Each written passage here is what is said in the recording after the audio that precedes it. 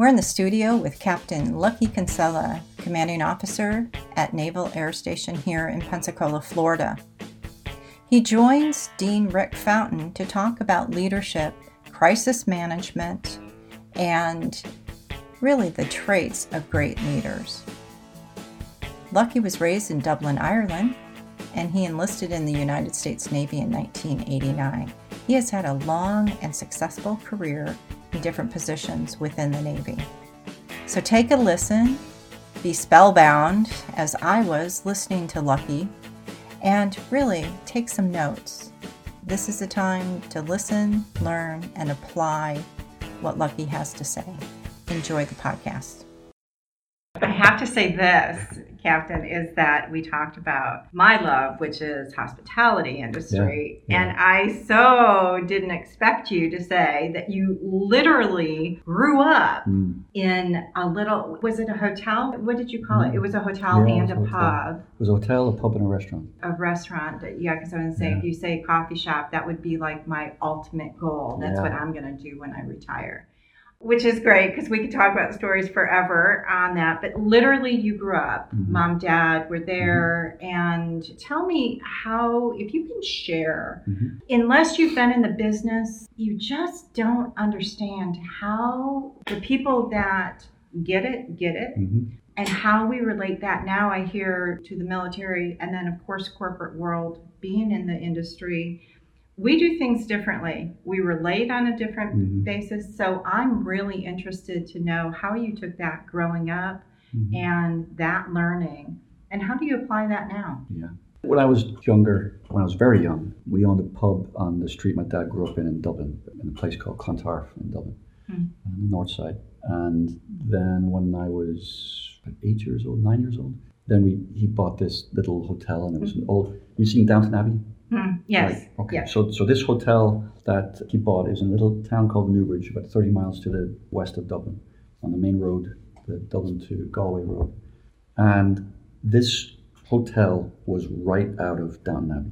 It was, the kitchen was downstairs, in the basement, the big flagstones, the wooden counters, the big hearth. Yeah. The copper pots and pans were hanging from the hooks. It was right out of Edwardian England. I mean, it was amazing. There was, I'm sorry, I'm going off on a tangent here. That's okay. I could talk to that for hours, but it was a garrison town for the British when the British were in Ireland. So during World War I, there was a prisoner of war camp very close to it. And so the German officers, they would have parole to leave the prisoner of war camp, and they would come into town and they would have their meals at the hotel. Yeah. In World War II, it became an Irish army camp. And then they had a prisoner of war camp there also. And that was for Americans, British, Germans, because Ireland was a neutral country. Okay. And the officers would get parole, and then they would use the little hotel as their. So up in the attic, up in the basement, I found an old German belt buckle. There was a British officer's cap, and there's all these writings on the ceiling where guys in candle had carved and put the smoke from the candle, put their names in it. There's so much history in this. It was amazing.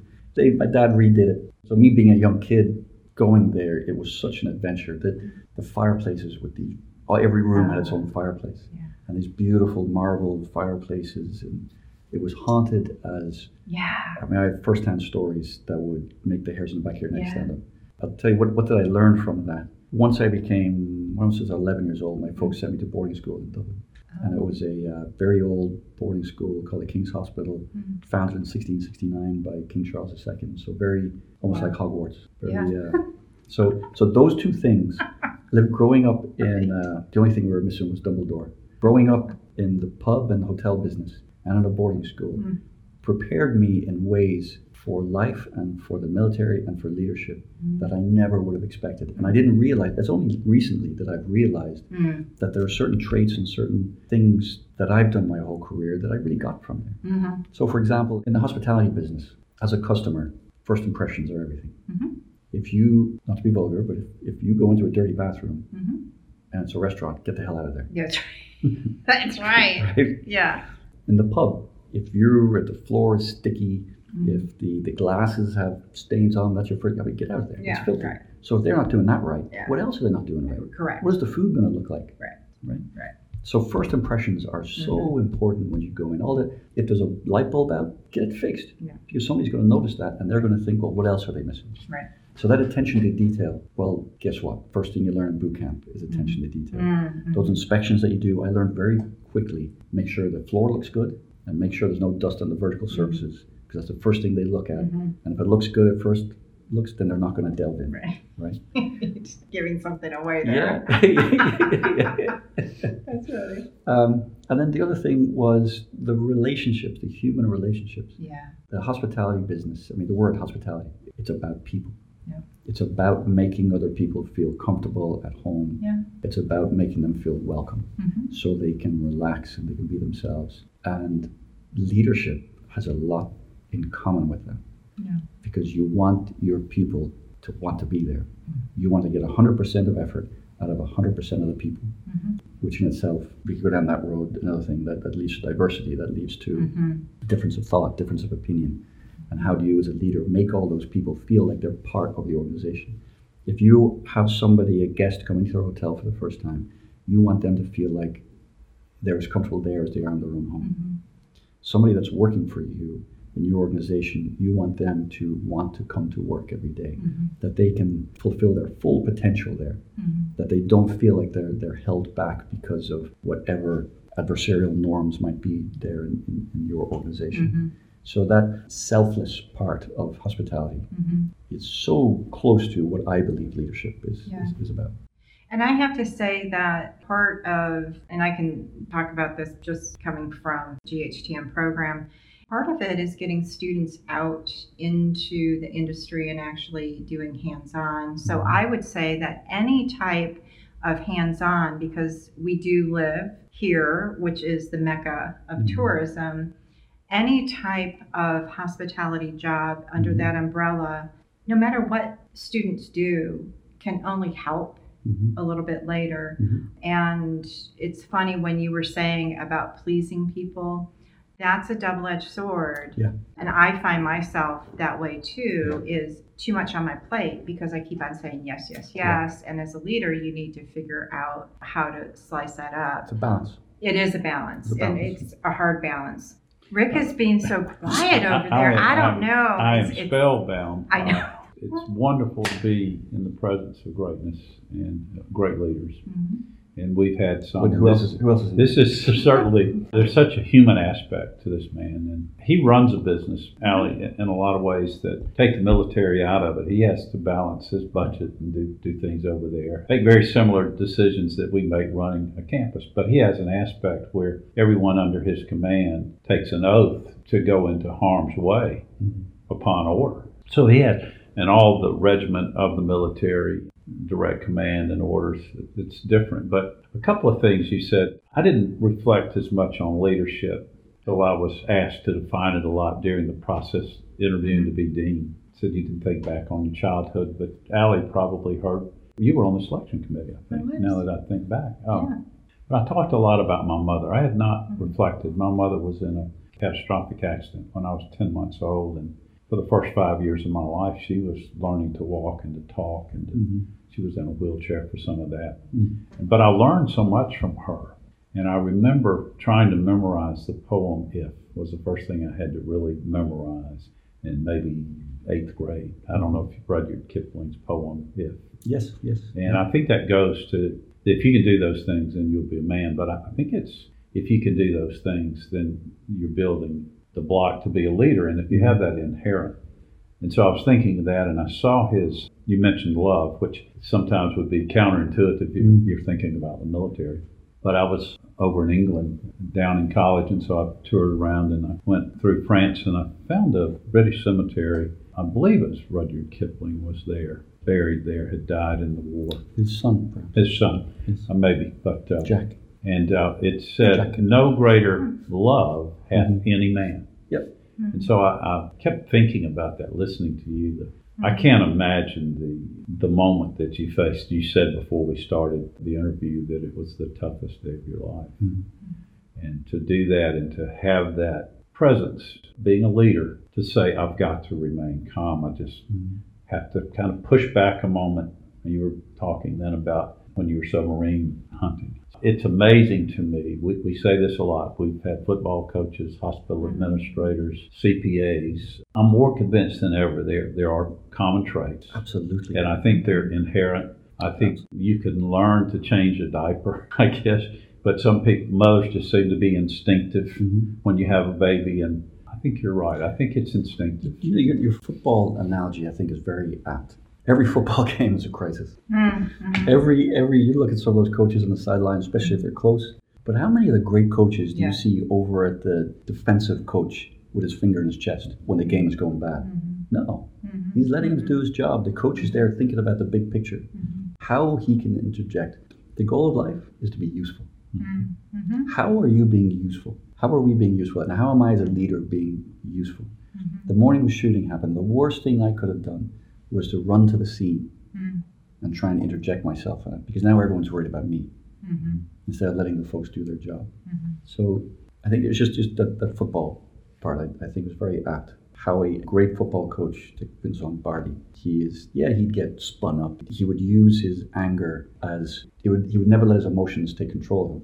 Anytime and all the great coaches I think are the same, they use anger as a tool, not as a response to how they're feeling inside. Right? I just have to, I'm kind of joke around a little bit. Allie's gotten used to that, I think, I hope. The guy in South Carolina that was just recently fired, it's a kiss of death to lose to Ole Miss. And he lost to Ole Miss on a Saturday. He was fired, I think, on Sunday or Monday. But during that game, he went completely out of control, pointing his finger, stabbing assistants and players in there. He totally lost, and I think it was the pressure. Yeah. That is a crisis situation. It is. You and I talked about, I wrote this little history book about Pensacola High, and I'm proud that I was able to find that not that they died, but Pensacola contributed 34 lives, Pensacola High School, during World War II and World War I. In writing that, I talked about people often analogize, well, I've been to war with, if I'm a guard, the tackle next to me or something. We like to make analogies. It's like going into combat. And I make the point that it's really not, because it feels like life and death to the fans, but it's not. It's different. But the analogy is, I think I wanted to make then was that in football, trust, and you talked about trust, had to earn that trust. You have to trust that the guy next to you is going to do his job. That's what you're talking about, a leader. That is a lesson. That's why we say often, folks that participate in team athletics learn those traits early on. I think that's a building block for leadership, is that you learn to trust. You learn to take orders. And then as you evolve, you learn maybe to give. It was Wellington is purported to have said that Waterloo was won on the public school playing fields, the rugby fields, which is a myth. He didn't really say that, but the point is there that that's where you learn your first taste of real leadership is on the playing field. But let me touch on something. We touched briefly on balance, and balance is something I think that we've lost somewhat in modern society. During the Enlightenment, all the great thinkers, it was all about balance. Balance between theology and science, the balance between light and dark, finding balance. And leadership is very much about balance as well. A lot of the things that we've talked about have been a little bit touchy-feely, love, trust, things like that. But there are times when you have to lead and make these difficult decisions that are not pleasing, that are hard. You have to punish folks. You have to enact disciplinary measures. But and that's the balance that you have to have, is that when you are making, when I talk about, when you're making decisions and they are altruistic, they're for the betterment of the organization, then that balance comes naturally. If you are where leaders go off the rails, where they go a little bit awry, it's when they start making decisions based on their needs instead of the needs of the organization. And that could be something as simple as a DUI, or you do something that is ethically wrong. You never do something ethically wrong because you're trying to do something for the organization. It's always because it's something for you. You're getting a benefit out of it. And you're not thinking about what will this do to the organization, how will it look. So that balance that you have in your approach to leadership, I think is that whole picture of who you are as a leader is so important. And leaders that fail, I think, don't have that balance. They're either one way or the other.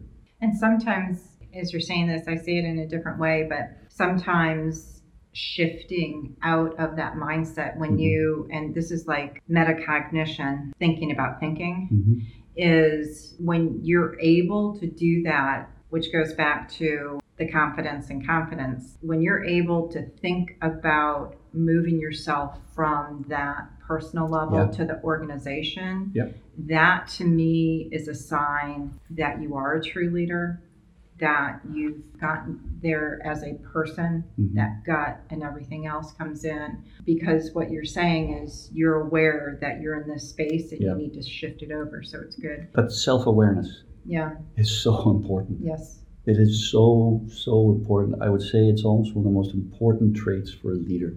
Self-awareness. We have bad leaders in the military. We call them screamers because they get in a crisis and they start screaming. You know, you'll hear excuses. Well, he's really smart, but sometimes he just can't handle the stress. Well, if he was smart, then he would be able. But that is a lack of self-awareness because you are not. I once had a commanding officer. We were on the bridge of an aircraft carrier, and he threw a walkie-talkie at the helmsman, the guy driving the ship, because he kept on coughing. And everyone was like, "What? You know, you can't say anything." But everyone's like, "What the heck just happened? Whoa! Don't piss off the skipper." But that is an extreme lack of self-awareness because of what and the effect that your actions have on the people around you. The ripple. Right? And that comes back to my time, I think, in hospitality, is your actions, the effect that they have on the people around you. This is so important. And you have to be deliberate. Now, I say you have to be deliberate and this self-awareness, and it sounds very contrived and whatnot, but then there's also, you've got to be authentic. And you've got to be vulnerable. And that's part of that trust. If you sit on your high pedestal all the time and you're the one issuing down commands, if people don't feel like they can relate to you and they see authenticity coming from, just emanating from you, then they're not going to trust you. They're not. Ali, I have to say something. He just said he didn't use the word communication, but when we first began this series of leader to leader in the roundtable sessions, one of the first things we talked about was communication, dealing with the crisis of the pandemic. How did you communicate? And he just expressed that communication is far more than sending out the verbal command or the written command. And what he just described is you communicate that. So what a great lesson. Thanks for sharing that. That's powerful. So there's a couple of things that bubble up in most of these conversations. Communication is number one. Number two, it's really about the people. And it is about understanding the people. It's not always easy, but again, if you look at it through the eyes of humanity, that's important. And then the last thing, and we'll wrap it up with this last thing. What both of you have said in different ways is it's about community.